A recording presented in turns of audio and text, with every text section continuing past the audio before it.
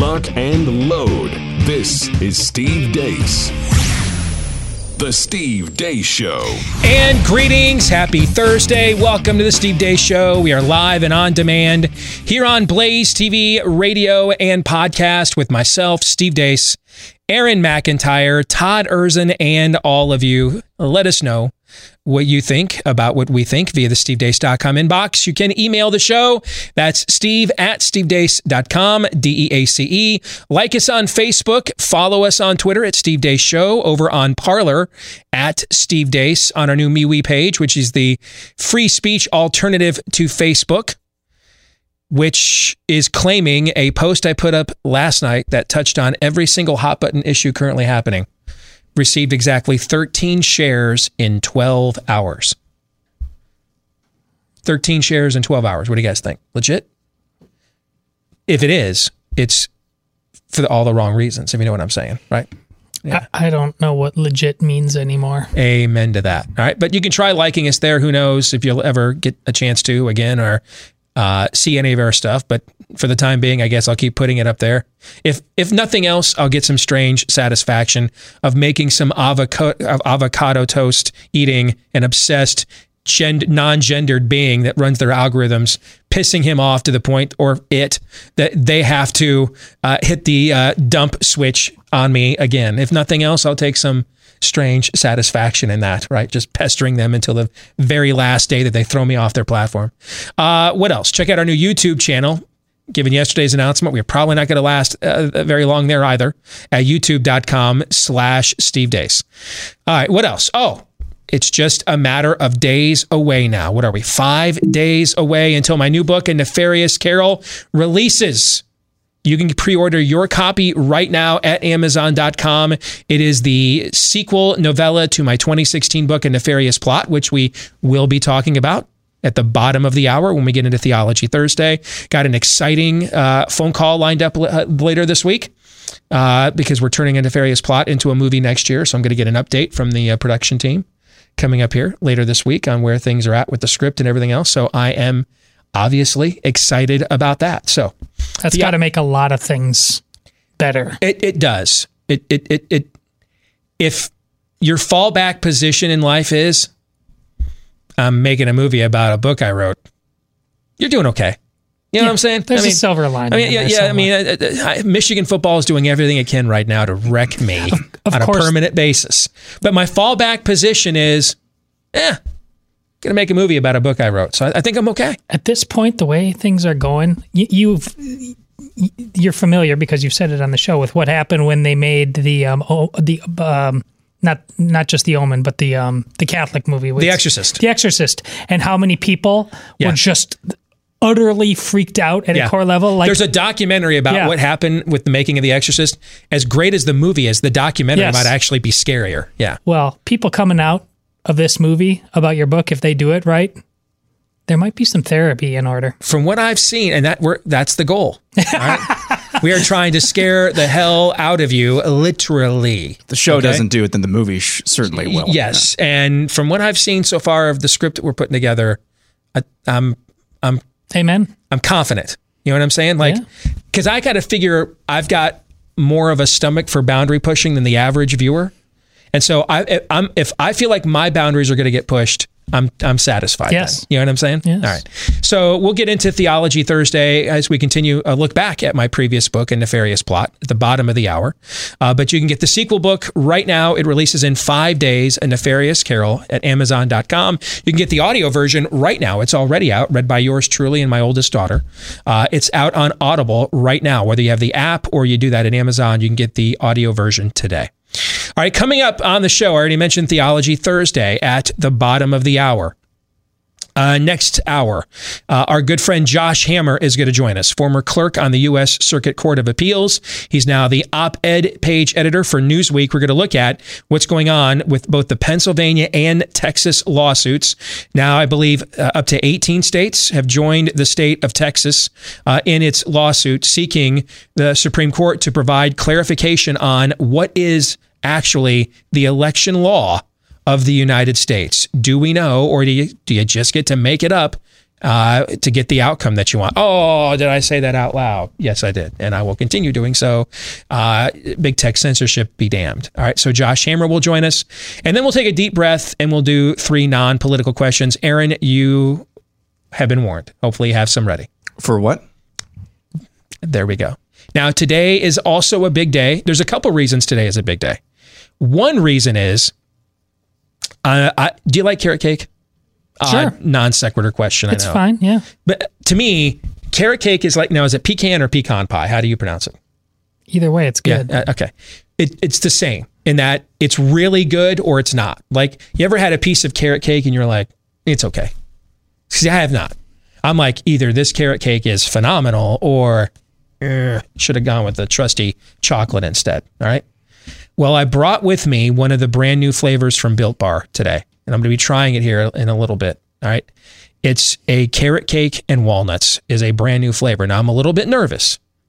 All right. Because carrot cake is something that you either score on, you don't get like an own goal or a deflected puck off a skate with carrot cake. I mean, you either deked a guy and went top shelf and it's a pretty play, or you're like, whiff. All right. So I'm going to try the brand new carrot cake with walnuts flavor from Built Bar here in just a little while. I'm a little nervous, but I probably shouldn't be because I've tried their other like 27 flavors and they've all been great. All right. So if you want the best protein bar you've ever had, up to 20 grams of protein in every bar, less than 200 calories in every bar, less than 5 grams of sugar in every bar as well, 3 net carbs in a typical bar. Trust me, you've never had a protein bar this good. You haven't had some candy bars that are this good, and this is a lot better for you. Use my last name, Deace, as the promo code at BuiltBar.com. That's BUILT. BuiltBar.com. Use my name, Deace, as the promo code. You get 20% off your first order. You will not go wrong. You're going to get addicted to these like I am. BuiltBar.com, promo code Deace to get 20% off. So I'm going to try the new carrot cake flavor. That's one of the big things going on today. The other big thing going on is all of the things going on that Aaron is about to tell you about and what happened while we were away. Brought to you by Where's Hunter? Hunter Biden, the son of Democrat something or another Joe Biden, released a statement through the Biden-Harris transition team announcing he's under investigation by the federal government regarding his quote-unquote tax affairs. According to Politico and other outlets, the Justice Department's interest in Hunter Biden is going beyond just the aforementioned tax issues, as the feds are purportedly looking into foreign ties and money laundering with the younger Biden as well. So I guess Tony Bobulinski wasn't making ish up just days before the election after all. Let's go back to late October, shall we? NPR public editor tweets a statement from NPR's managing editor, Terrence Samuels, on why the network isn't covering the Hunter Biden laptop story. Quote, "We don't want to waste our time on stories that are not really stories, and we don't want to waste the listeners' and readers' time on stories that are just pure distractions." Hunter Biden's laptop, that whole thing has been fizzling. It looks like it's tied to Vladimir Putin in Moscow. Of course, this was during the time Twitter placed an all-out ban on the link to the New York Post expose on Hunter Biden's business dealings with China. Do you think we ought to know more about Hunter Biden's laptop? We should note Hunter Biden isn't running for president. That argument has been debunked. Then there's this from media watchdog Arthur Schwartz, who tweets, quote, "When Ken Vogel of the New York Times called Tony Bobulinski, his focus was on discrediting the Biden-China docs and emails. He was disappointed when Bobulinski told him the emails were authentic. Vogel chose not to report what he was told. I know this because I was listening in on the call," end quote. Questions of controversy continues today about Hunter Biden, your son's. There is no controversy about my son. It's all a lie. It's a flat lie because the president has nothing else to run on. CNN reporter Marshall Cohen tweets, U.S. authorities are investigating whether recently published emails that purport to detail Hunter Biden's overseas business dealings are connected to an ongoing Russian disinformation effort targeting Biden's presidential campaign two sources tell CNN. Watch for President Trump to go after former Vice President Joe Biden's son, Hunter Biden, and unverified emails about his business dealings, a story that many intelligence experts say has all the hallmarks of a foreign interference campaign. Moving on, 18 is now the number of states who have joined the Texas lawsuit against Wisconsin, Michigan, Pennsylvania, and Georgia over alleged constitutional violations in how they handled their elections. An amicus brief, or friend of the court brief, was filed with the higher court, the Supreme Court, earlier on Wednesday. The states of Missouri, Alabama, Arkansas, Florida, Indiana, Kansas, Louisiana, Mississippi, Montana, Nebraska, North Dakota, Oklahoma, South Carolina, South Dakota, Tennessee, Utah, and West Virginia have all signed on to the brief that backs the Texas suit. Tech giant YouTube released a statement yesterday saying the platform will remove any content published that alleges widespread fraud or errors that changed the 2020 U.S. presidential election outcome. YouTube went on to say, "You know, deep down, you deserve to be punished." In other big tech news, the U.S. federal government, along with 46 state attorneys general, sued Facebook yesterday, accusing the social media giant of using illegal tactics to maintain its dominance. The state's lawsuit, which was led by New York Attorney General Alicia James, alleges Facebook squashed potential rivals by buying up smaller competitors and closing off its platform to developers of apps it perceived as a threat. More on that PCR testing method. A study from Cambridge University last week showed 100% of those who tested positive using a PCR test were actually false positives when they were checked with a second type of test.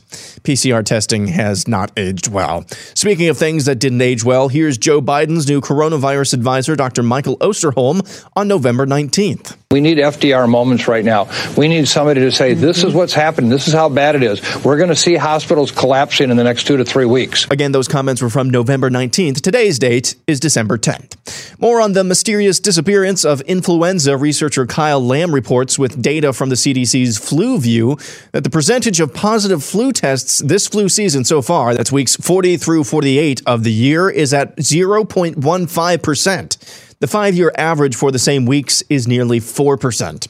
According to a report from the UK Daily Mail, 4 trial volunteers who took Pfizer's COVID-19 vaccine developed Bell's palsy. The side effect was revealed in a release of detailed data from the FDA ahead of a meeting today where regulators will vote on its approval. In case you had any doubts what the endgame for COVID tyranny is going to look like, here's this story from NBC News just a few days ago. New health apps are springing to life. IBM and Clear, the tech company known for expediting security screenings at airports, are both creating new apps to take in concerts and live sports. So here's how it works. The app gives you a health pass to show before you go into big stadiums like this to streamline the process, to make it safer and faster for you to get to your seat. It'll flash green if your health information meets requirements. For live events, Ticketmaster is exploring several options, including a smartphone verification system for vaccination status and negative tests. The Australian government has also said it may require proof of vaccination in the future for entry into the country. A glimpse into a vaccinated future and a new normal. And finally, this from the Babylon Bee. Biden to defeat skin cancer by ordering Americans to avoid all sunlight for 100 days. And that's what happened while we were away. I know I have said this quite often, or at least frequently this year. But it's true again. I have never seen a day in my career like today. And it is, for those of you on the East Coast, barely noon at the time we're doing this. If you're listening to the podcast later or watching this on demand later, I mean, it's not even 12:15 Eastern time yet. What is in the montage that Aaron just did is a breathtaking teardown of a series of shibboleths of the damned. It's Samson tearing down the pillars to the fish demon Dagon in the dirt, and then rising up to do it again and again and again.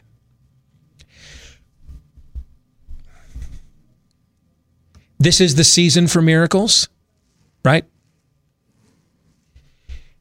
As a counter movement to the worldview being depicted here, we don't have the means to do this. If we did, we wouldn't be having a hearing in Georgia right now where the Republican legislature is taking testimony on voter fraud and invited the Republican Secretary of State of Georgia to testify and put this all to bed, and he refused to show up. You know what I'm saying? Yeah. Yeah. We just did a show a few days ago where I asked you guys, I think it was in the overtime, what is the get out the vote message in Georgia? Our list of allies grows thin, Aragon. Yeah, and we were talking about, so you got Mike Lee, let's sell out on immigration. You've got, and then you had David Perdue doing that joint television, one of the candidates, doing the joint television appearance. Hey, I'm looking forward to making deals with President Biden I couldn't make with President Trump. And we're looking at each other like, that's your get out the vote message? Now you got John Cornyn and a bunch of people from Team GOP going over to CNN saying this Texas lawsuit's without merit, Trump should concede. I mean, do these people even want to win? They won't even lie to you now, you know? I mean, I have no idea what kind of a get out the vote message that is unless they just don't want to win. It doesn't make any sense. It's like a lot of the forces that have been conspiring against righteousness in this country. It's like today, for whatever reason, on December 10th, they all just decided to out themselves and just, we're totally full of poop here. I mean, this is parcel tongue, man. We're speaking with forked tongue. I mean, I go down the list of what is in his montage. Let's start with Hunter Biden. Aaron gave you some of the media outlets. Twitter, big tech, censoring, banning, shadow banning, shutting down accounts for sharing the story, shutting the New York Post account down for 2 or 3 weeks or whatever it was. It turns out he was being investigated for this exact story since 2018.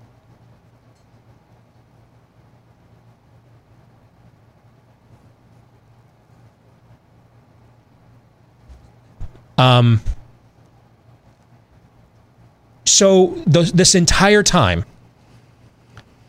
you could have continued to perpetuate Russian collusion hoaxes that were discredited by both the independent counsel and his report.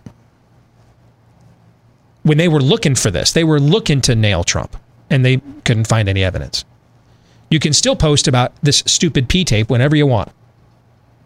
But if you posted about a story from one of the nation's oldest newspapers, founded by Alexander Hamilton himself, you were banned, even though the feds were investigating this at the time. In fact, they've been investigating it for a long time. 2 years. 2 years. So they sat on the laptop on the Ukrainian deal the whole time Trump's getting investigated for alleged Ukrainian collusion, right? Yeah. They sit on the laptop that includes at least some surface evidence that even if Trump is guilty of what you're claiming, that he called Ukraine up and said, I'm going to deny you funding unless you give me dirt on Joe and Hunter Biden. The feds set on the laptop that proved there was reason to at least even ask that question, that there was dirt, right? They set on that. We found that out. And now we're finding out that this entire time, people are being censored and shut down before the election. The feds knew about these allegations of Hunter Biden. They had already been investigating them almost 2 years before the story.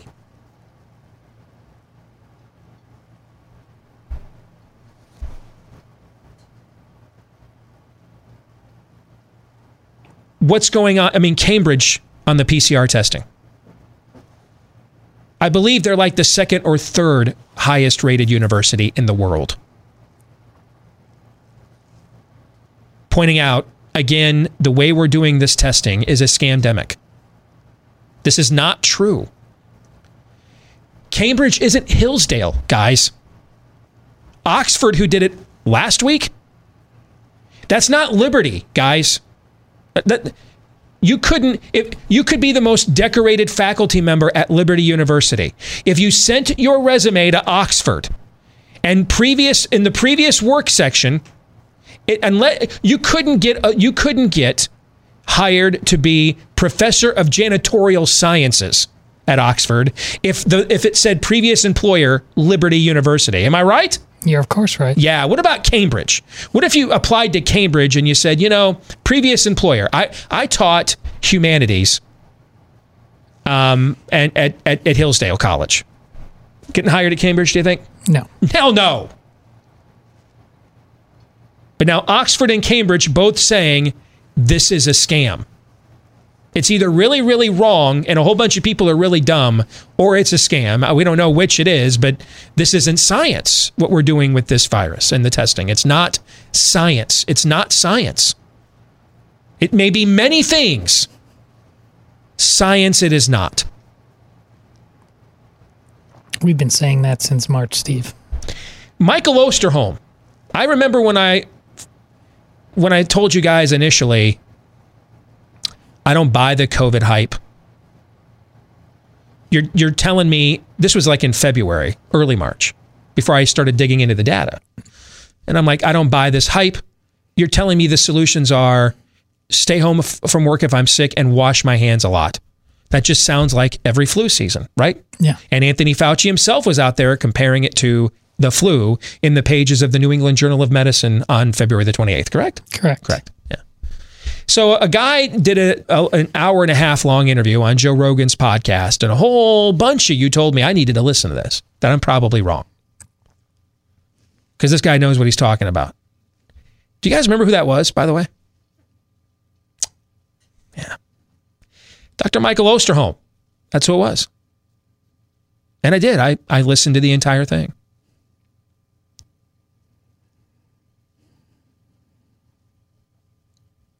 About a month later, Dr. Michael Osterholm wrote, I think it was in the Washington Post, that lockdowns are not realistic. You can't lock us down in order to stop a virus. At some point, we're going to have to learn to live with this. Figure it out. Now he's out there advocating for massive lockdowns. At first, he told the truth about masks. Then he didn't. And now he promised us the hospitals would collapse in America in the next 2 weeks because of Thanksgiving. And they didn't. But that's the guy you all told me when I wasn't taking this seriously enough. That was the guy I had to go listen to on the Joe Rogan podcast. Do you remember this? Sure. Yeah, I did listen to the entire thing. It's that guy in the video. Going all Denethor. Run for your lives! Abandon Minas Tirith!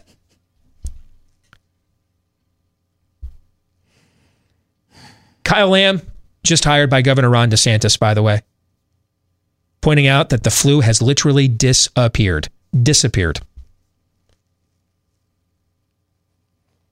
Where did it go? Maybe it's just me, but in a year where things have sucked, I really think we should be going out of our way to congratulate ourselves more for curing the flu, right? I think we should be doing that a lot. I mean, we've obviously cured it. I can't think of any other reason. Can you think of any other reasons where the flu would just disappear? Can you think of any other? Get your flu shot, Steve. Yeah, I can.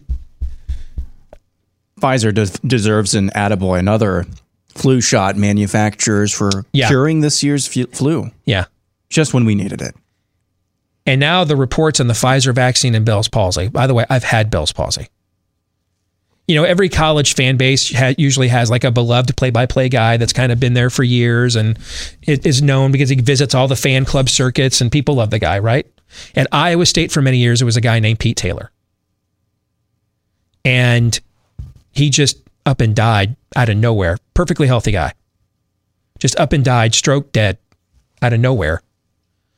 When I was a sports talk radio host. Nobody saw it coming. No issues, just struck dead by a stroke.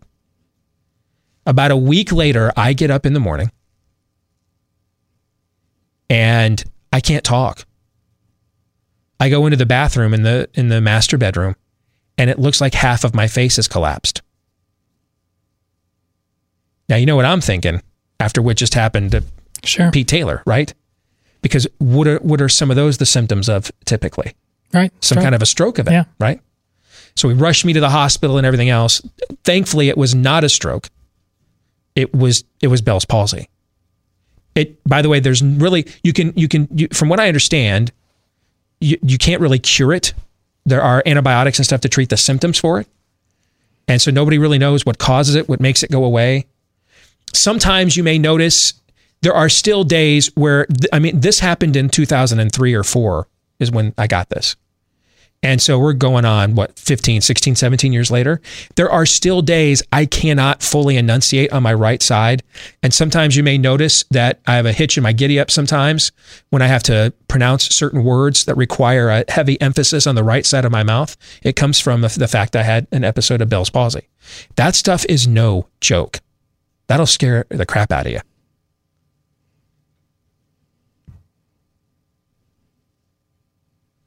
It's probably just the price of freedom, Steve. You think Bell's palsy is the price of freedom? Yeah. I mean, the fact that this is showing up in the trials for the vaccine. By the way, do you know what often brings on Bell's palsy? No. Do you know, Aaron? Do you know? Is it something to do with, I don't know, respiratory viruses? It's a word that starts with the letter V. Vaccination. Viruses. Bell's palsy is usually associated with a form of a viral infection. That's why we have antibiotics for bacteria cures, not for viruses, right? But you can treat the symptoms of a virus with some antibiotics. That's why we don't have if you get Bell's palsy, chances are you're not just going to get a script like you would for every time you get strep throat. You know what that one prescription you have to get is, right? Okay. Or a sinusitis, which is an infection, right? Okay.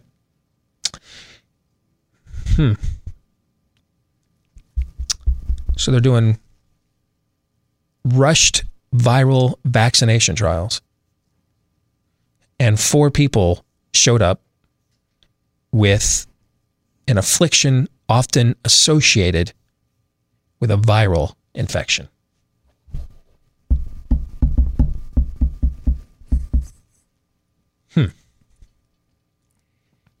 The news today, and I don't know if you purposely put them in the order they're in, Aaron, but that montage could be titled, "Let those with ears to hear, let them hear."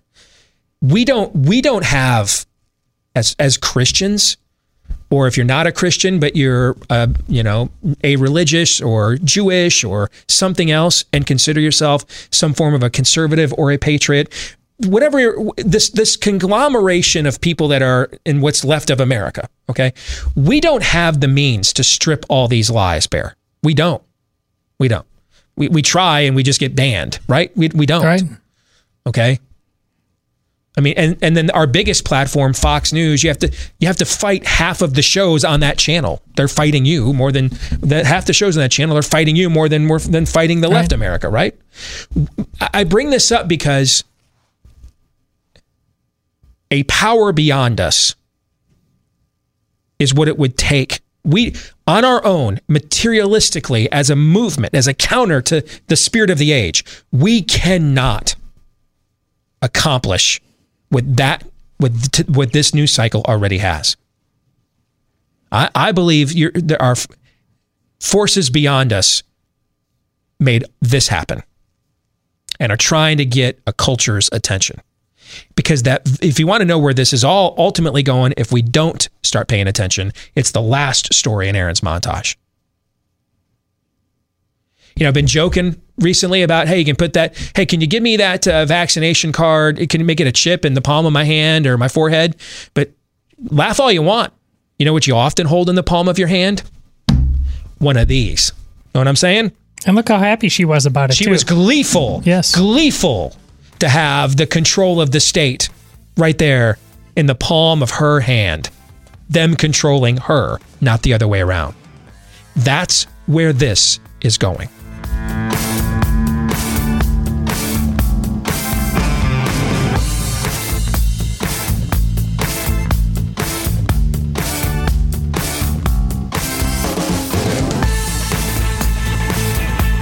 So 'tis the season for giving, and Patriot Mobile wants to give back with a brand new Christmas promotion just for you until December the 19th. Get a Samsung A11 for yourself and someone close. That's 2 phones absolutely free, or you can bring your own phone when you make the switch and get a free month of service, because with Patriot Mobile, you're going to get the same nationwide coverage because they use the same towers as everyone else. Plus, they have plans to fit any budget. Patriot Mobile is America's only Christian conservative wireless provider. They will take a portion of your bill to do things like supply Bibles for kids, not help Planned Parenthood kill kids. All right. Switching is easy. Just go to patriotmobile.com/Steve. patriotmobile.com/Steve. Or if you want to do it old school, you can call their U.S.-based customer service team at 972-PATRIOT. Veterans, first responders, you save even more, so make sure you check them out. But you're going to get the same service, a lower price, and they celebrate Christmas too. Get free activation and a special gift when you use that offer code Steve at patriotmobile.com/Steve. All right, let's get to Theology Thursday. We continue to look back on my 2016 book, A Nefarious Plot, which is each week we discuss that it gets eerily more prescient, right? Yeah. And we're in the portion of the book now where Lord Nefarious, he is the demon general from hell who has written the book describing how he has taken down America at the command of his Lord, the devil himself, and how he did so. And he's putting it all in writing in book form for us, because our inability to understand it or to believe it is true is how he will convince his master, Satan, that his plan is irrevocable. It's true. He's won. And they can then move on to the next stage of the master plan, which is what A Nefarious Carol is about. So as he lays out the pillars of his plot to take down America, this week, Todd, we're focusing on which factor? Decay. I'm glad you mentioned right off the bat that this is irreversible.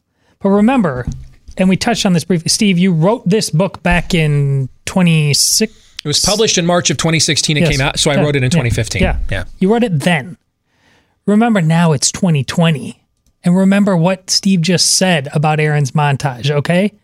Because he starts off, and it's not Steve, it's Nefarious talking about the Soviet Union and America. This is what is going to happen to you. Not a cautionary tale.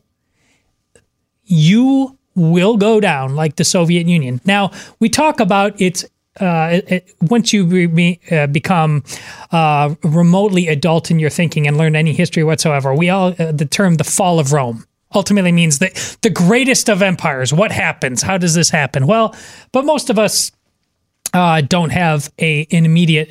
We can't have an immediate memory of Rome. But we, Steve and I, we were learning about hide under your desk in case the bomb comes. We know. I remember as a kid when they did the May Day parades under Brezhnev and stuff. We would sit here like frightened as we watched these tanks that we later found out were basically glorified paper mache because the empire was crumbling. But over here, we were fed from our media like, hey, these are going to be marching down your street for trying to. If you elect that cowboy Reagan and he has an arms race with them, their tanks are going to be rolling down your street one day, right? That's what we were told when I was a kid. Right. So in our lifetime, in our childhood to young adulthood, we saw all of that fall. Now, some people will say Soviet Union, communism, all that stuff. America, how do you make that connection? Well, Nefarious is. He says, you are the Soviet Union. Why? Because the external trappings of the structure of your system still visibly appear to be there. But when we peek at the man behind the curtain, or we pop open the hood and we see what's inside, you can see that it's a farce, it's a charade, it's a paper mache. It's not a real thing. And if Nefarious were here right now, he would point to that Texas lawsuit as an example of what I'm talking about. 18 states have now signed on to this suit, correct? It's 18. Aaron is the number? That is correct. All right. So we are approaching half of the states in this country are petitioning the U.S. Supreme Court to essentially hold a trial where they sit and preside over a trial while these states sue this other handful of states for refusing to uphold election law and that they're violating the 14th Amendment. We don't have equal protection under the law.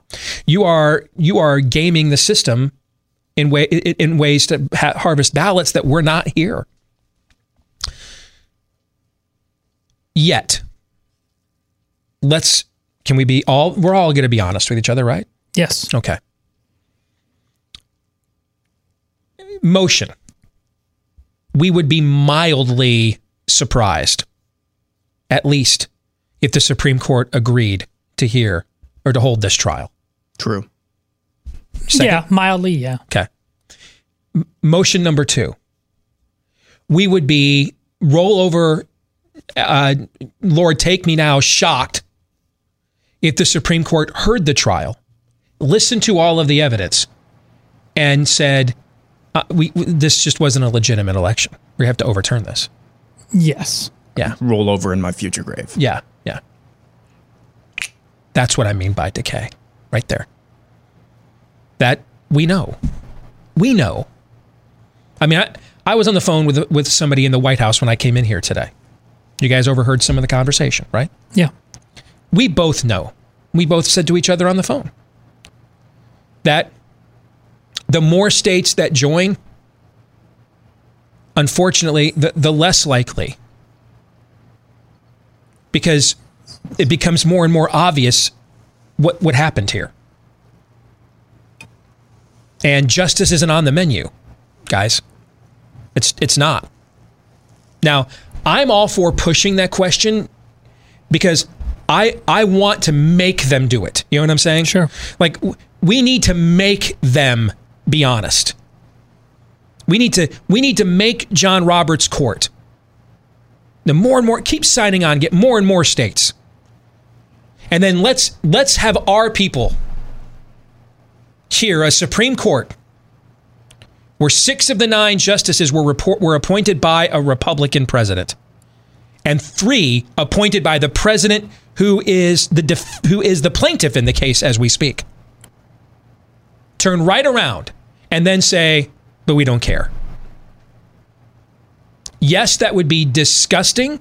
Yes, it would be discouraging, but we need to hear this so that we will honestly take a look at where we truly are.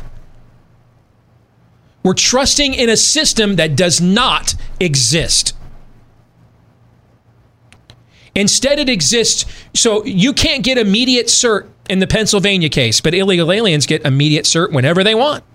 And they get every ruling ever that they want.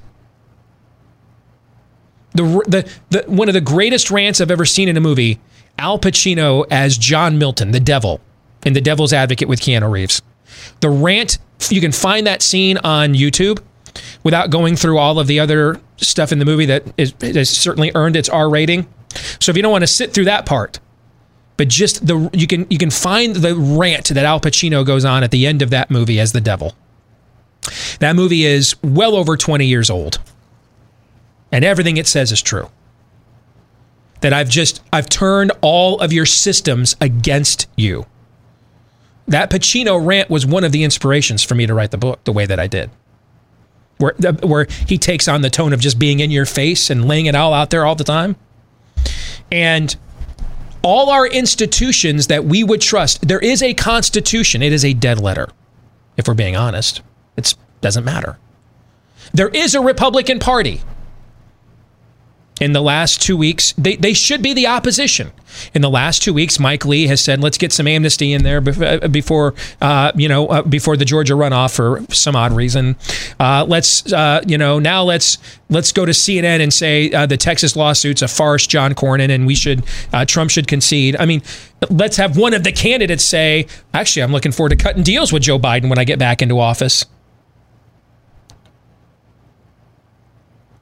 You're getting to see the institutions that we have entrusted are dead.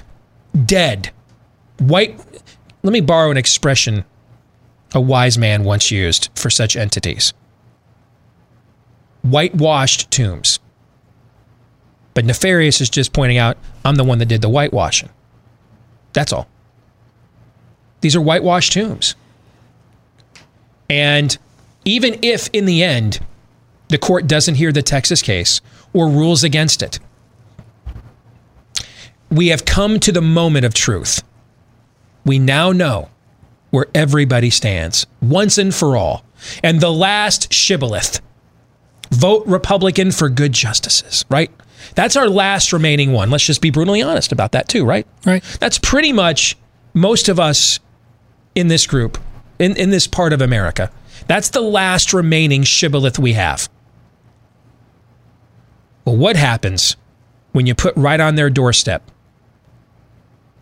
More than 1/3 of the states of this country have said, hey, this was an election that at the very least begs some questions about the future integrity of the process. And they did all of this in order to elect an obvious dementia patient. It's ironic. They're going after Dianne Feinstein this morning because they don't like the fact she said something nice about some Republican. And they're attacking Dianne Feinstein. One of the things they're saying is, well, she's been known to lose her train of thought. They're going after her for dementia. Well, that should probably qualify her to be their nominee next time, then, I would guess. But that's what Nefarious is talking about. The institutions that you use that should be in place to defend you against the likes of Nefarious either no longer exist, or the likes of Nefarious uses those institutions against you. Well, how did he happily get us to that point?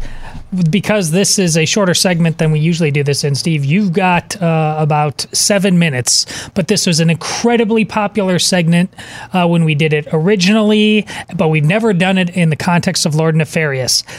Nefarious admits he accomplished this through the 7 deadly worldviews. So let's start with one. You got about a minute to go through each one, but I think we'll have fun doing it. Number 1, Gnosticism. It's the beginning of the question of, did God really say? Is there really an ultimate truth that is self-evident, that must be found and pre-exists us, or is truth subjective? Is it true that God really said that, or do we really say? That's what Gnosticism is about. Number 2, legalism. And again, just to reset, these are not in random order. Steve, no, they're in an order of deconstruction. And he explains this at length. Once you think, well, I don't know, did God really say? Well, then we all agree somebody has to have a say, right? So if God's not going to have a say, guess who is going to have the say? We are. People are. That's what legalism is. Number 3, dualism. Now that we have decided that we are the say and not God, then we have say over what is good and what is evil. We can, we act like we get to choose them. They, and then we ultimately wield whether they are good or they are evil or not. Now, these are not, again, objective forces, but they're subjective. They bow to our whim. We choose them. They don't choose us. That's where we go into dualism. The classic angel and devil on your shoulder, both tempting you, and which one will you choose, or the light side or the dark side of the force, right? That's what I'm talking about there. Number 4, Darwinism. So we have now said God didn't have a say. We've now made ourselves the ultimate say. We've then said that we get to have a say in what is good and evil and who is which and who is not. It only makes sense then that we just toss God out altogether now. All right? We reboot. In the beginning was not the Word. In the beginning, he didn't speak the earth into existence. We just now we're going to retcon this entire thing called existence now. And we're going to start all over with, in the beginning was nothing that meant nothing on a pale blue dot. And then just for no other reason became something when some proteins and some amino acids collided one day. And then billions of years later, after we were done being apes, we just randomly mutated into what the human beings you see with the 2 trillion cells today. Number 5, utilitarianism. And since God doesn't exist and we've gone back to the beginning, then we need a moral ethic, right? So to each according to his abilities, for each according to his needs. The good of the many outweigh the good of the few. Whatever does the most common good, whatever avoids pain and suffering is good. That's utilitarianism. Number 6, syncretism. Then we have a disagreement. Now that we've made everything subjective, I've got my subjective truth, your subjective truth. How do we mold and meld these things so that we don't clash? We syncretize them into just one genetic, philosophical bouillabaisse. So you throw it into a cauldron with some dash of newt and eye of bat, stir it together with some boiling water, regurgitate and pour it out, and comes a belief system that means absolutely nothing. A big soup of my truth. Yes. And lastly, in number 7, Secular humanism. This is the final stage of devolution, where you are now removed of all of your old magic, to borrow a phrase from C.S. Lewis. All your old magic is gone. You're stripped of, to give a tip of the hat to my Catholic friend, your traditions are gone. Tradition is gone. History is gone. Legacy is gone. The old magic is gone. And now you're stripped bare of that so that you can be prepped and prepared for the new worldview, the new religion that you will believe instead of the old one. And that is where we are at right now. You are being, at the time I wrote this book, I think I Nefarious said you were kind of at the latter stages of syncretism and heading into the final stage. I think we have devolved very fast and quickly into this final stage. You are being prepped now for once Western civilization is gone, once the Judeo-Christian ethic is banished, something will have to take its place. Nature abhors a vacuum. And it won't be just some meaningless subjectivism, your truth, my truth. No. It will be the next truth. And that's what's going on right now. Yes. That was a good lightning round. Not bad. Not bad at all. You wrote it. So I can kind of cheat a little bit. I know the material. Aaron, what do you think? Yeah, this chapter, the decay that we see, it's in some ways like a frog in a boiling kettle, though. Mm-hmm. Think about this. And I would encourage anybody to feedback, find me. I've been trying to think of an event just to relate this to current events. I've been trying to think of any world event, at the very least in modern history, that is like what we've seen this year, where the reaction from all the world governments was pretty much in line with each other. Yeah, I can't babble. That's the last time I can think of it. Yeah. Is that bad? I wouldn't call it good. What's good? Is it trans bad? Is it trans good? We'll come back. Josh Hammer on the challenge from Texas to the election next.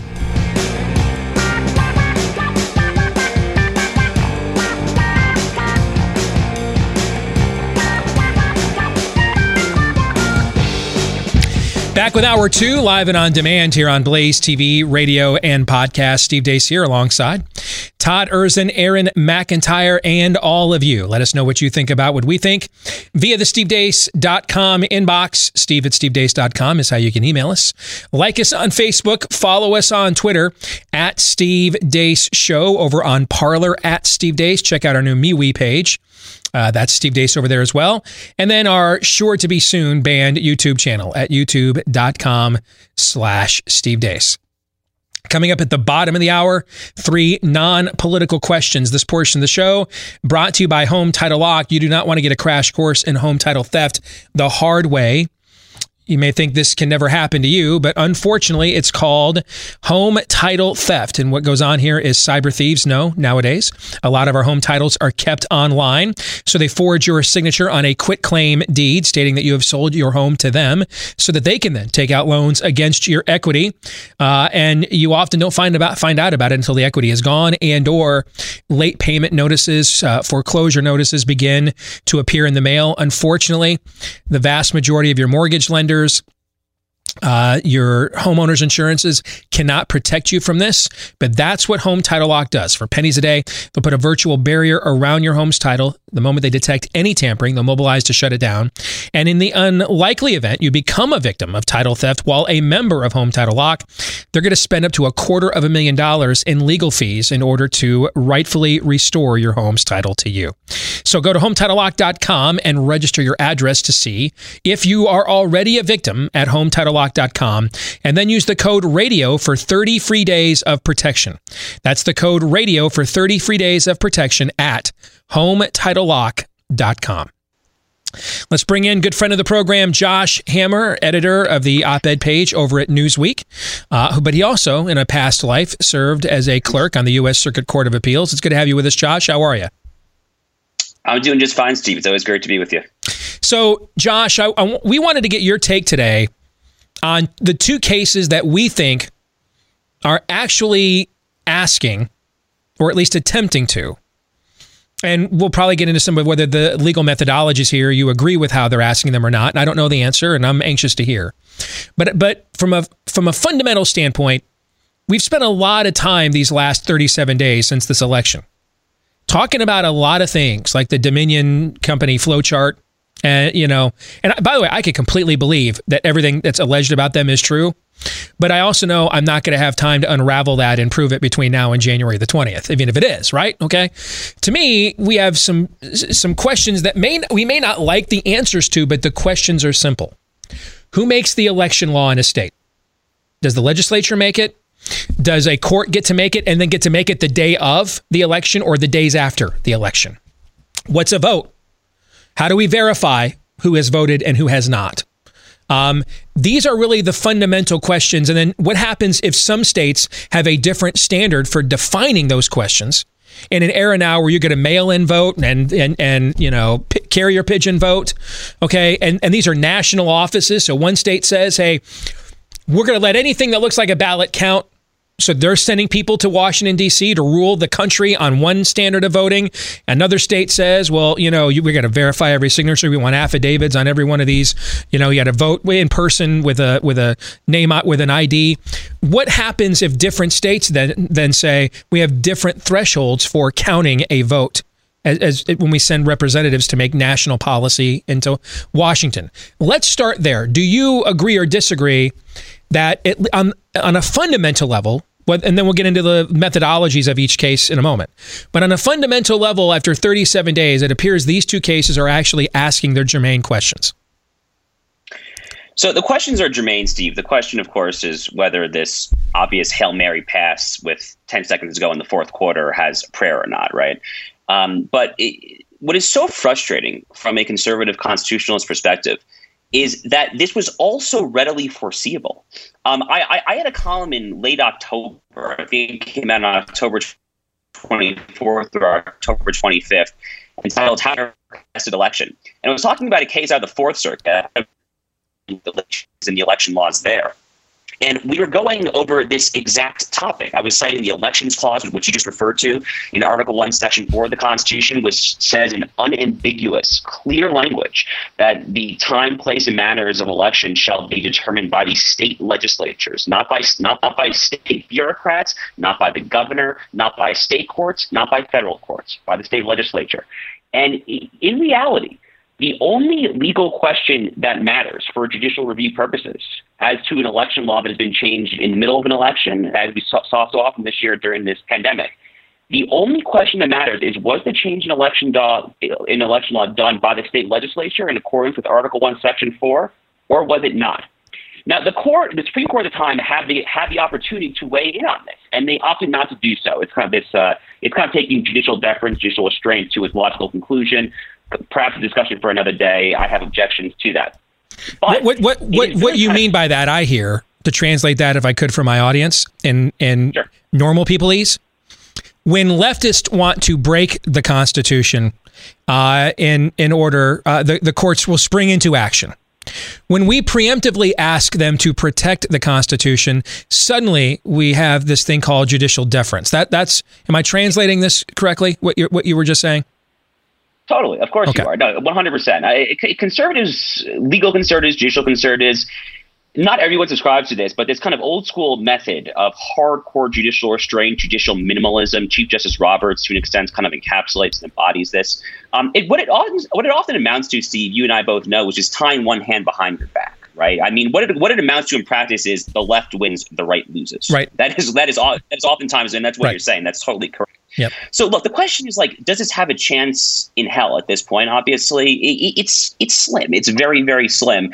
But the legal questions that are being raised here, and we're going to get into that, I know, are not silly. They are not fatuous. They are definitely germane and relevant.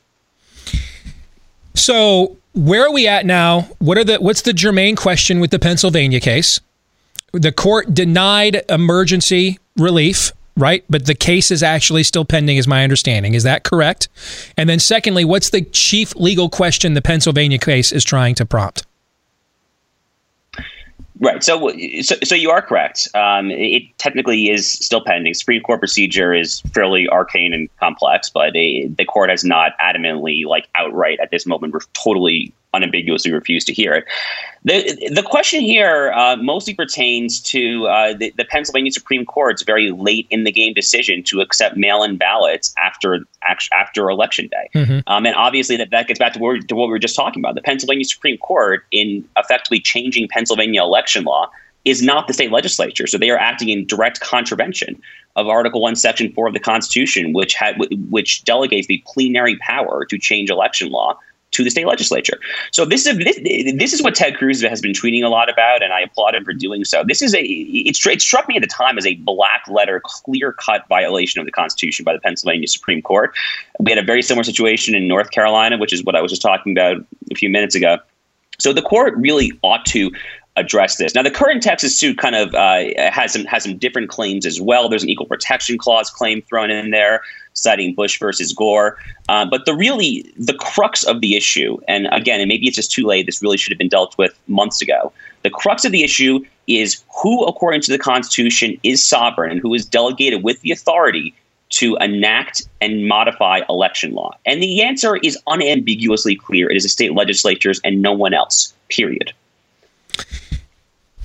If that's the case, then how should our audience read that the court refused to give emergency cert to the state of Pennsylvania when the opening weekend of this, Justice Alito, himself a Pennsylvania native, immersed himself into this controversy by issuing an order demanding that the ballots in question with this Supreme Court ruling be separated from the count and essentially quarantined while the vote count was still well going on.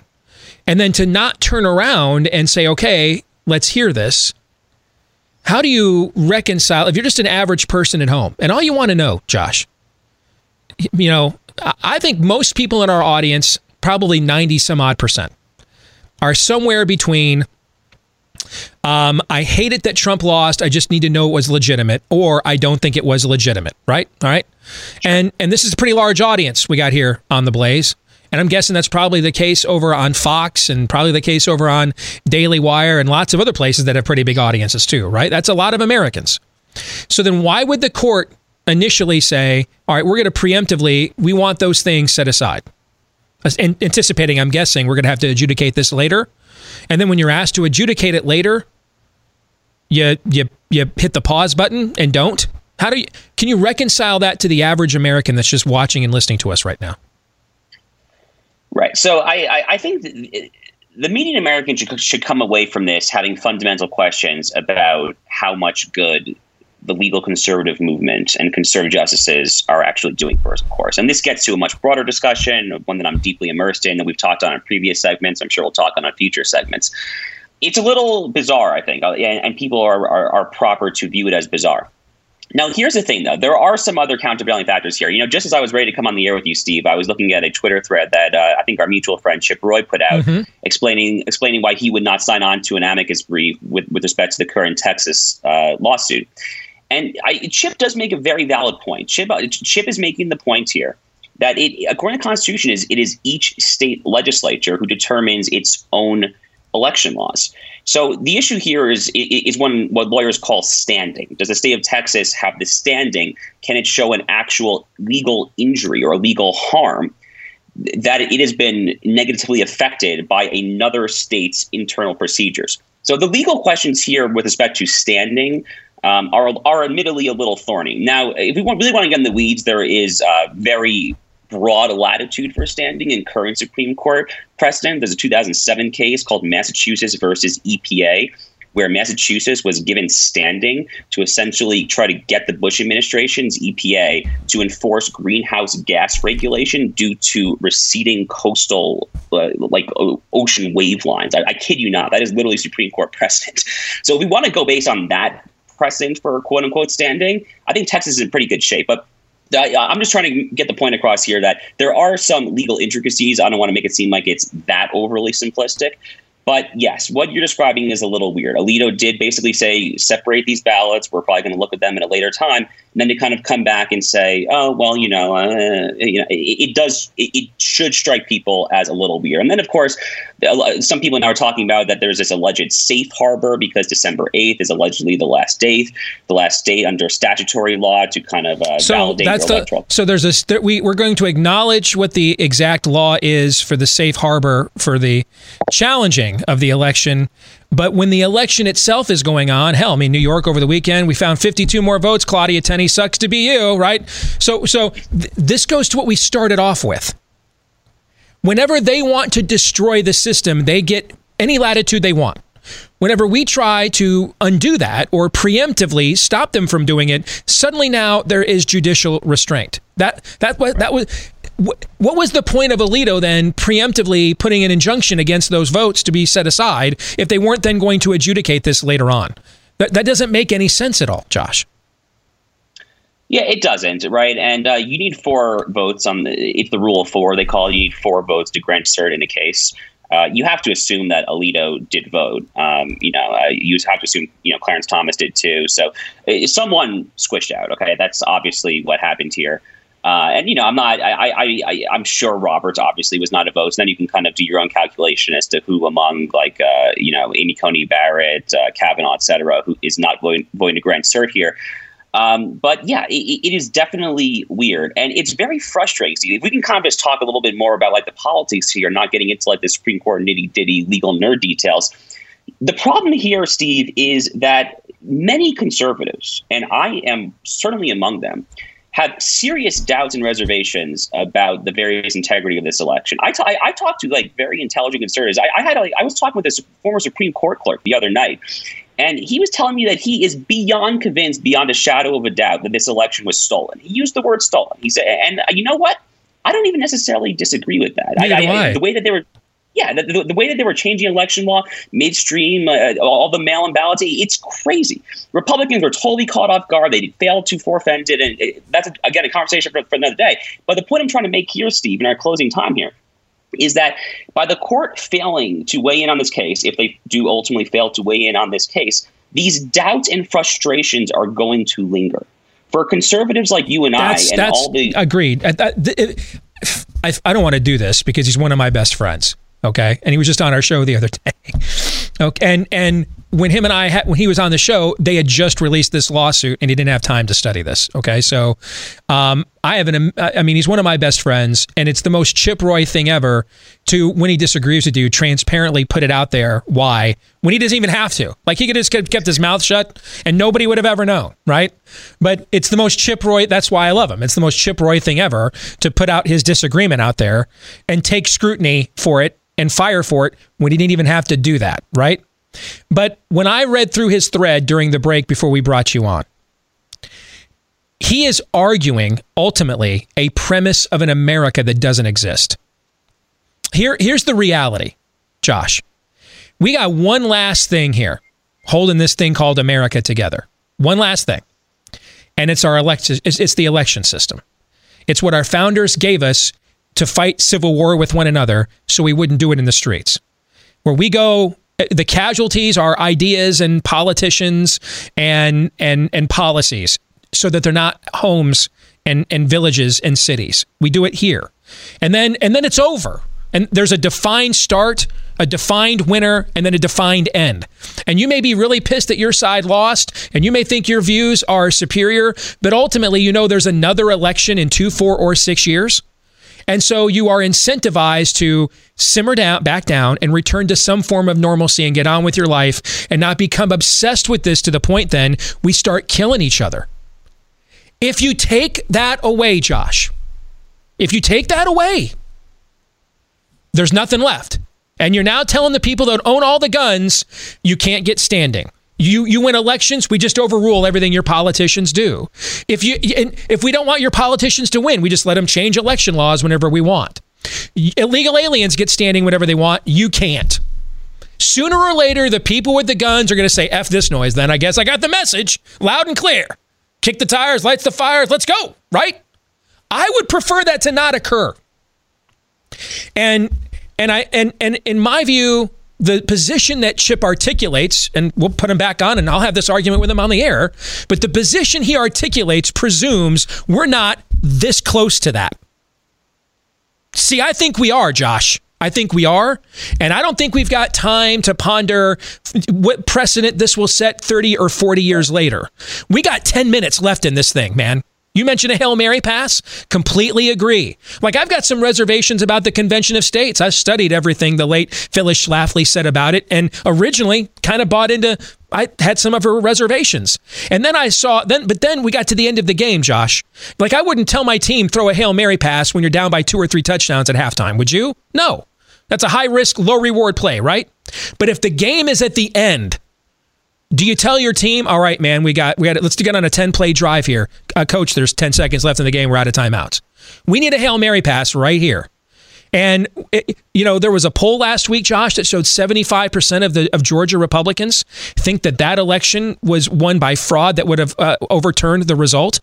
Allow that sentiment to sink in. We already got one side that made Stacey Abrams a fake celebrity.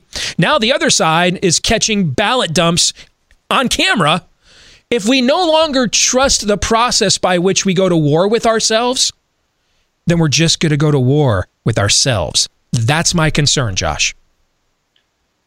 Steve, I literally could not have said it any better than that.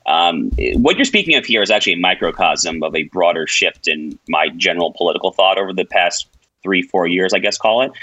When I was I'm only 31 years old, to be clear, but when I was like really first kind of coming up, like reading all my conservative books in college and after college, law school, et cetera, I really thought of myself as being dedicated to principle above all else. And, in the 2016 election, we kind of saw this in the primary. Some people were making fun of some conservatives for saying, oh, my principles or whatever. But you know what, Steve, as I've gotten older and I see just how close to the brink we are, and I completely agree with you. We are really close.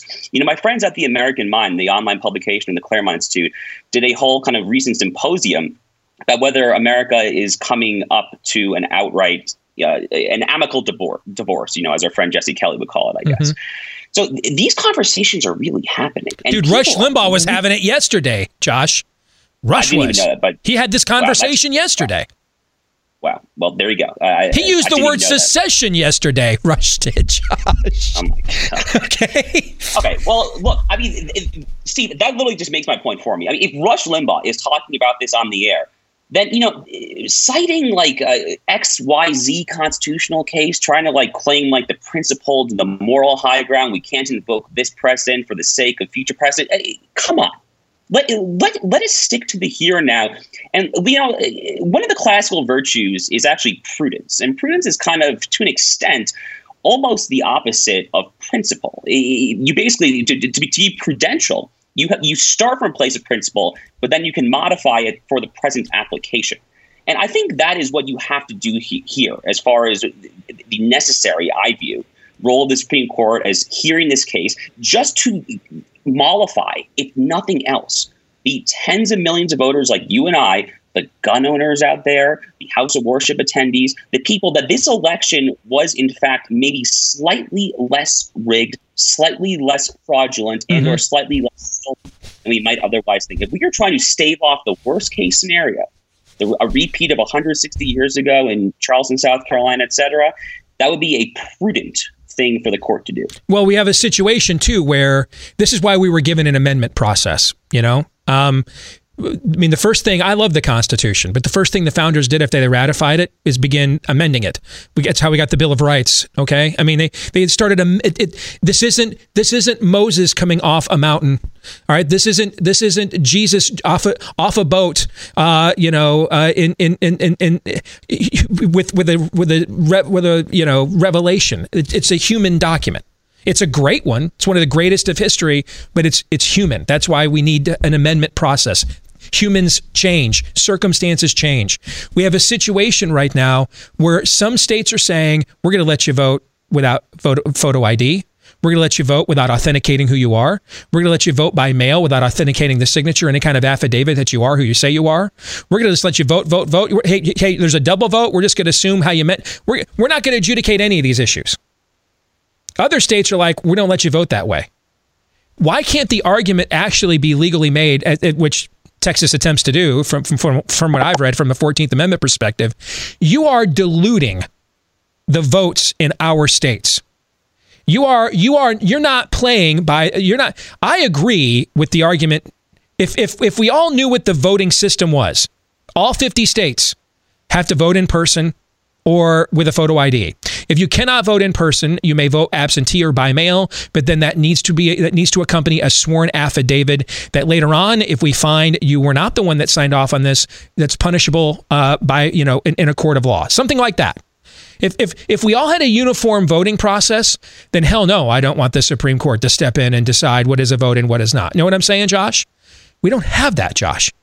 We have some states that best case scenario don't know, have a handful of counties that don't know how the hell to use the post service and how to post and stamp a ballot on time and what the actual election day is. Best case scenario, 5 counties in the states that Joe Biden just happened to need to win are full of such mind-numb nimrods, they don't know when election day is or how to mail a ballot in, how to mail something properly. Worst case scenario, they just harvested ballots. Either way, doesn't that have the effect of diluting the votes in these other states for national offices? Why can't you make that case? You're essentially nullifying our election. Right, it does. And that is probably Texas's best argument for standing in this case for sure. And, under the Massachusetts versus EPA precedent, which we cited earlier, it's not at all unclear to me that they lack standing. I think under that case, they probably do have standing, actually. Again, whether they have standing under an originalist conception of Article 3 is another question. But I guess, Steve, what you and I are saying is that at this stage of the game, this late in the fourth quarter, to take kind of the hardest line, most principled view possible, that in this particular situation, Texas lacks standing under an originalist conception of an Article 3 injury or harm, and therefore the case cannot proceed. As you said, that's just not the country we're living in anymore. And again, we can bewail that all day long. We can talk about Woodrow Wilson and all the harm he did in the past 100 years of progressive governance, the bipartisan unibrow party, as Daniel Horowitz calls it. I agree with all of this. But in the here and now, we are trying to stave off the worst possible circumstance imaginable. Our key institutions, the institutions that are supposed to promote integrity, which, by the way, is ostensibly allegedly what Chief Justice Roberts cares about. Mm-hmm. If you listen to Chief Justice Roberts' law clerks, what he's allegedly concerned by above all else is not the text, the original meaning, or anything like that. He cares about the public image of the court, the so-called institutional integrity of the court. Now, the irony of John Roberts is that he uses that logic to so often arrive at the complete opposite of what would bolster the integrity. Right. But here, the best thing the court could do for its own integrity and the integrity of this country as a unified body politic of the we the people, which the Constitution's preamble so elegantly speaks, would be to hear this case and to do something to assuage the very real, very legitimate doubts of good-hearted, patriotic, gun-toting religious citizens across the country who have serious reservations about this election. It's very well said, my friend. Thank you very much for joining us. Good to see you as always. All right, take care. You got it. Josh Hammer, former clerk on the U.S. Circuit Court of Appeals, now the op-ed page editor over at Newsweek. You guys have any thoughts on that conversation?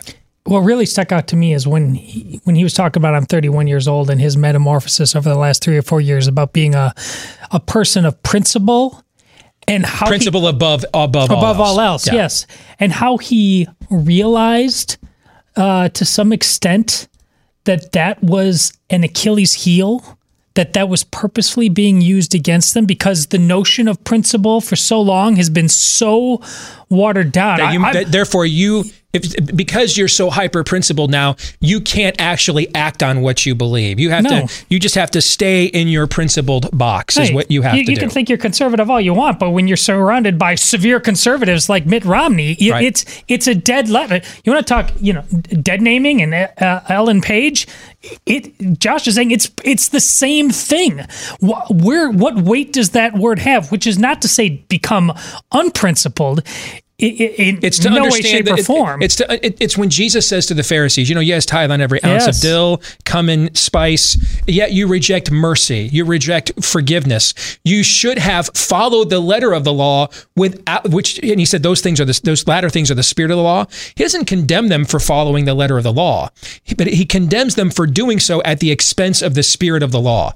The point of our Constitution, what are the first words of the Constitution? And again, this is what I would say to my friend Chip if he were here. The first words of the Constitution are what? We the people, in order to do what? In order to form a more perfect union.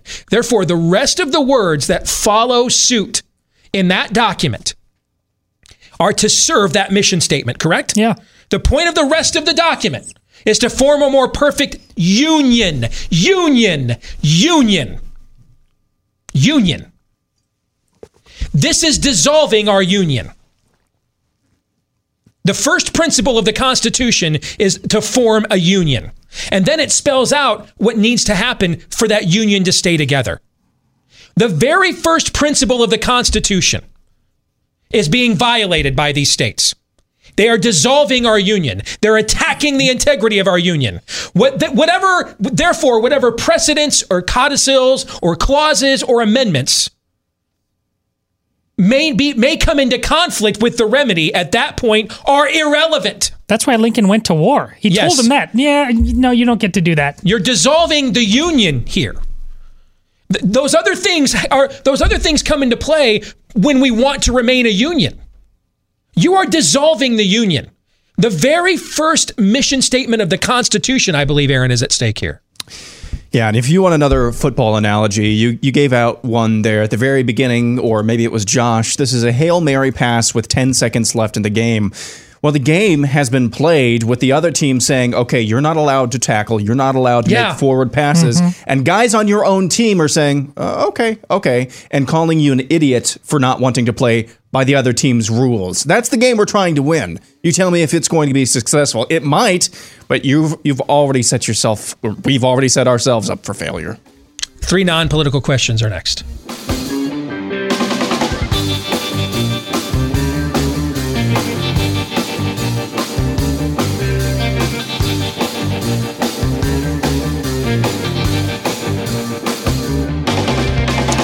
With travel, what it is, you may not get home to see mom, grandma for Christmas this year, some other loved ones, but you can still put a smile on their face with Bloomsy Box. They are simply better blooms. Now it's spelled Bloom.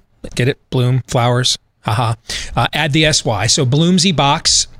They're simply better flowers. Had these at our house for my wife and got them like 3 weeks ago. They just actually began to fade a couple of days ago. Beautiful arrangements that are all put together right there, hand-picked at a farm. They've got these across the country, and they're delivered straight to your door so that these are fresher flowers, and that means that they're going to stay fresh once delivered even longer. And the prices are already incredible, but right now with their sale, you're going to save an extra 25% off for Christmas. That's no hidden fees, no endless upsells. You can just make this a one-time purchase for this Christmas with the uniqueness of 2020, these unprecedented times. Bing. Yep. The sale ends soon, so make sure you take advantage of it right now from Bloomsy Box. 25% off if you hurry over to bloomsybox.com. bloomsybox.com. Enter in the promo code Steve. That's the promo code Steve for 25% off at Bloomsy, BLOOMSY. 25% off with the promo code Steve at bloomsybox.com. All right, let's get to 3 non-political questions. We all have questions. Who am I? Why am I here? Where am I going? Who am I? A search and a question of identity. Why am I here? A question of meaning and purpose. Where am I going? Question of destiny. Some better than others. What sort of morality or proto-morality would you expect to find in a chimpanzee troop? Injecting some levity into the demise of Western civilization. It's 3 questions on the Steve Deace Show. Yes, we need a little break from the decline and fall of America and Western civilization. It's 3 non-political questions. Question number 1. If you had a choice of these activities, these 3 activities, being mandated by the government, which one would you choose? A, mandated Christmas lights on your house, putting those up every year. B, mandated caroling. Or C, mandated Christmas candy making or baking. And nobody gets to take, I don't believe in mandates. All right, just for the fun of it, we'll play along. Yes. Okay. Thank you. I think I do the Christmas caroling. Used to do that. We used to go caroling and stuff when I was a kid. Groups would do that and stuff around the neighborhood, and we'd go and do that. And always looked forward to it. Always had a ton of fun with it. And, you know, we have lived in our home now. It's been 14 and a half years. And I'm often just so busy with my job and everything else. And then the time that I am at home, I kind of, you know, America first is getting thrown around a lot these days, right? I'm kind of days first. You know, I mean, there's so much time I have to spend to do all the things I have to do that when I am at home and those things are done, I'm so fixated on pouring that time back into my kids and my family, you know? I don't really know jack squat about most of my neighbors. I just don't. I just don't have time to get out that very often. I just don't. And this, I think, would have a ancillary benefit of maybe providing a device and a mechanism to get off your duff and, you know, engage the people around you a little bit more often, you know? So, and plus I'm just a massive fan of Christmas music. Like, I love Christmas music. So that would check a few different boxes for me. So I'm going to go with the caroling. The best way to spread Christmas cheer is singing loud for all to hear. Thank you. Yeah. Mandated Christmas lights, because it would force a very effeminate male class to get on a ladder and get on a roof and just do some marginal dude things, and it might prime the pump a little bit. Todd is so broken. He just wants guys to get on a ladder. That would be good. And probably several of them to fall on it. I would imagine, at the rate he's going. That'd be fine. Yeah. Yeah. I think for me, it would be mandated Christmas candy making. Christmas candy making. It seems like, I don't know if it's a tradition at y'all's house, but man, like every single Christmas, my mom would just like make a little bit of everything. And sometimes, depending on how many people were there, a lot of bit of everything as far as Christmas cookies. Yeah. I mean, we'd make homemade caramel, chocolate dipped. Is a good baker. She did it too. You know, just almond bark on all the things. Almond bark on all the things. I actually used to eat almond bark straight. My mom makes some phenomenal fudge. It's phenomenal. Yeah, it's really good. Yeah. Question number 2. Who's on your Mount Rushmore of musical acts known for their Christmas music? They don't have to be solely known for their Christmas music, but known for their Christmas music. Mariah Carey. You guys know I love me some Mariah. And I All I Want for Christmas, isn't that going to go number 1 for the second time this year? Didn't it go number 1 on the Billboard chart in July for Christmas in July? And I believe it's approaching number 1 on the charts. Well, it's iTunes now, right? Not Billboard. Sorry, I'm dating myself. But I think I read the other day it's going to go number 1 again. I mean, her entire Christmas album is phenomenal. I mean, her rendition of Oh Holy Night is incredible. Anne Murray. That was my mom's favorite Christmas album when I was growing up, was Anne Murray's Christmas album. And I mean, I spent hours as a child sitting in front of the tree with that record playing, you know. Her rendition of Silver Bells is phenomenal on that album. Maybe the most underrated Christmas carol, because it's rarely been done well, is Go Tellin' on the Mountain, okay? It might be my most underrated Christmas song because it's just rarely been done well. But the rendition that she does on that album is really good. So I would put Anne Murray there because it has some nostalgia for me as well. Just reminds me of my childhood. I'm going to put Chris Tomlin, the contemporary Christian music singer of some renown. I'm going to put his Christmas album is insanely good. I mean, it's just... Dude, it's just like angels helped him write some of this stuff. I mean, the song Hallowed Manger Ground by Chris Tomlin, I think, is the best Christmas song that's been written in decades. I mean, that song is just, it'll send a chill down your spine. But then his take on some of the classics as well. So I'd put him on there. And then I'm trying to think of other Christmas albums that I loved a lot or know of that are unique for Christmas music. So I've got Mariah, I've got Anne Murray, I've got Chris Tomlin, and let me think about the fourth. I'll let you go for a bit. Well, two classics, Bing Crosby and Nat King Cole, have both got to be on there. You know what? Bing Crosby is an obvious one. I'm a moron. So that's my fourth one. Bing has to be on there. Yeah. Although I got to tell you, man, I like Dean Martin a lot. Always have.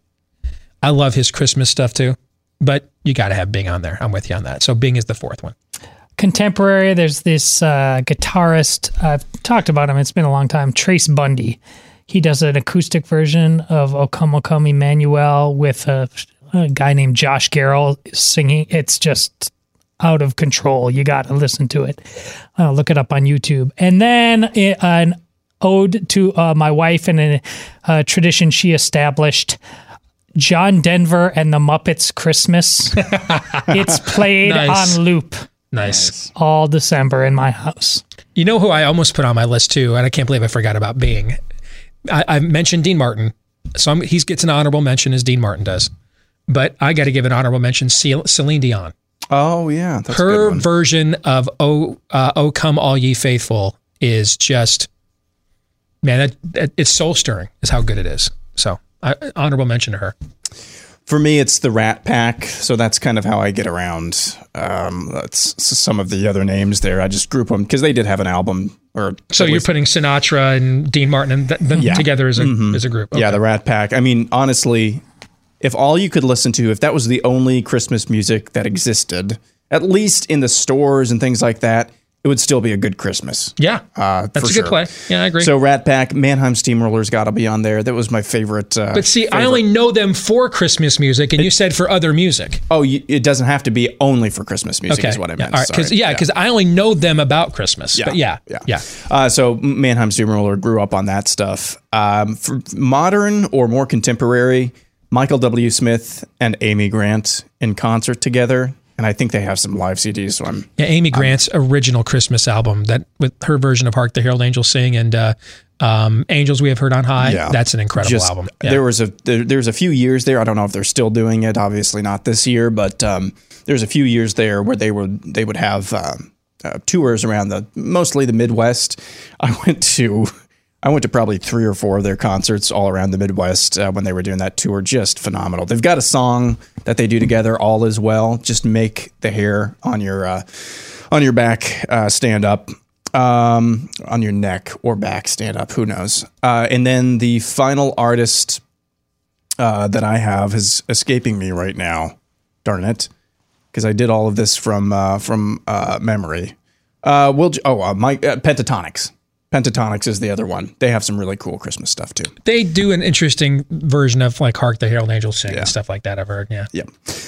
Final question: if you could have dinner with any living person who resides outside the U.S. right now, who would you choose? And go into detail why. Donald Trump lives outside the U.S. Oh, outside the U.S. Okay, I was already preparing an answer.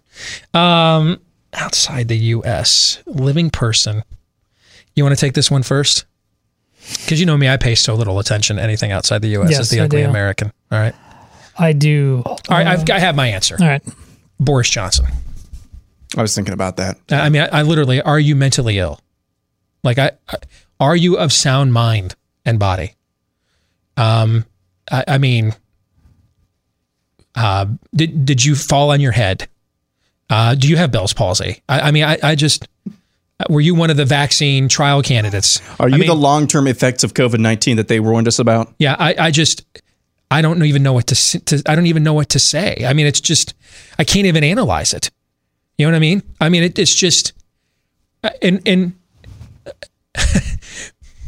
I am cheering on left-wing Oxford and Cambridge against Prime Minister Brexit. You know what I'm saying? I mean, what? It's a psychosis. Do you have Mike DeWine disease? I mean, what is your issue with this? I mean, the lockdowns, and Bibi Netanyahu is a close second, by the way.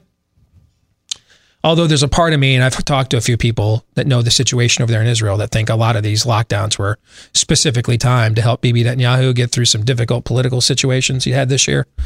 But Boris Johnson, man, how do you go from I'm Prime Minister Brexit last year to Denethor? Run for your lives! How does that occur? I need to know that. All right? I need to know what has transpired with that individual. So that would be my call, Boris Johnson. Pretty much for the same reasons I would talk to the Pope. That's a good decision too. It would hurt. See, it would hurt a lot. I can envision myself being exceedingly frustrated with that conversation, though. You know what I'm saying? Oh yeah, I know I would. Yeah. But I have to have the same conversation. I want to know, like, what threads are you drawing on that have gotten you to this place? Because it says the church as a whole and its voice as a light in the darkness in 2020 on this virus, it's just been appalling. I know. Appalling. I know. We want to talk about statesmen a lot, but you know, the people of God, the Black-owned regiment, I mean, where have they been? They've been face diapering up as hard as anybody. They're terrified. There's a lack of transcendence over there in the Vatican, is what I hear you saying, right? Dear God. Yeah. Yeah, I agree. I think for me, I would want to have dinner with Edward Snowden. Because there's this... That's an intriguing choice. I don't know if I want to call it a huge debate, but there's been a debate going on certain segments of Twitter about whether or not Donald Trump should pardon him before Trump leaves office. I've just kind of punted. I've kind of punted on trying to figure out the truth of who Edward Snowden is. So you want to find out what his motivations, and I want to find out for myself, because on the one hand, all the people who tell me he's a traitor and guilty and an enemy of America are the same people, or at least belong to the same circles of people who brought you the Peter Strzok's, Lisa Page's, and Deep State's Russian collusion witch hunt of the world. Well, at the same time, I find it very, very curious that Snowden just happened to end up in Moscow, of all places. Yeah. So I don't know what to make of him. And I think that maybe sitting down and talking to him might actually be illuminating. So that's my spirit. Those were both very good choices. I'm conflicted on the Snowden thing. I appreciate him blowing the whistle. He doesn't work for the government. He works for us. I'm very suspicious, though, of a guy that finds a safe harbor with Vladimir Putin for the last 4 years. You know what I'm saying? Yeah. And what does one have to do in order to acquire a safe harbor with Vladimir Putin? And then what does one have to do in order to maintain said safe harbor with Vladimir Putin? You know what I mean? Mm-hmm. That's the part that I'm a little, that is why I do not go full throat where he is concerned. Hey, if you want to get into the real estate market during these unprecedented times. Bing. Wow, two for today. Yeah, I got two of them today. Make sure you go in with a real estate agent you can trust. Now, you may ask, where would I find said person? Because it's not like there's a website called Real Estate Agents You Can't Trust, right? It's not like you log on to somebody's, the agent that you're looking at, and it says there right on the website, I'm having personal problems right now, so I'm totally unreliable. Does it say that usually? Probably no. Does it say, hey, if I can't sell your home like in a month or so, I'm going to be pressed for cash and probably just go to a home that I think has a chance to move?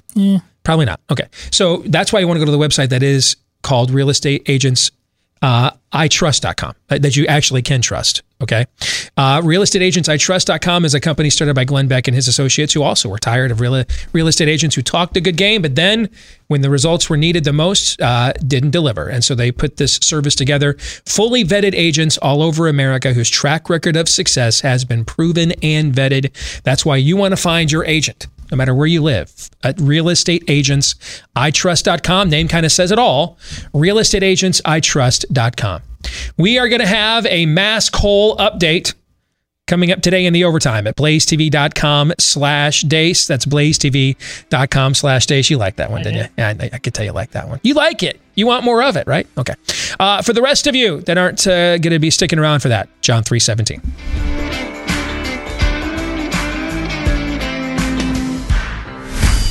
This is Steve Deace on the Blaze Radio Network.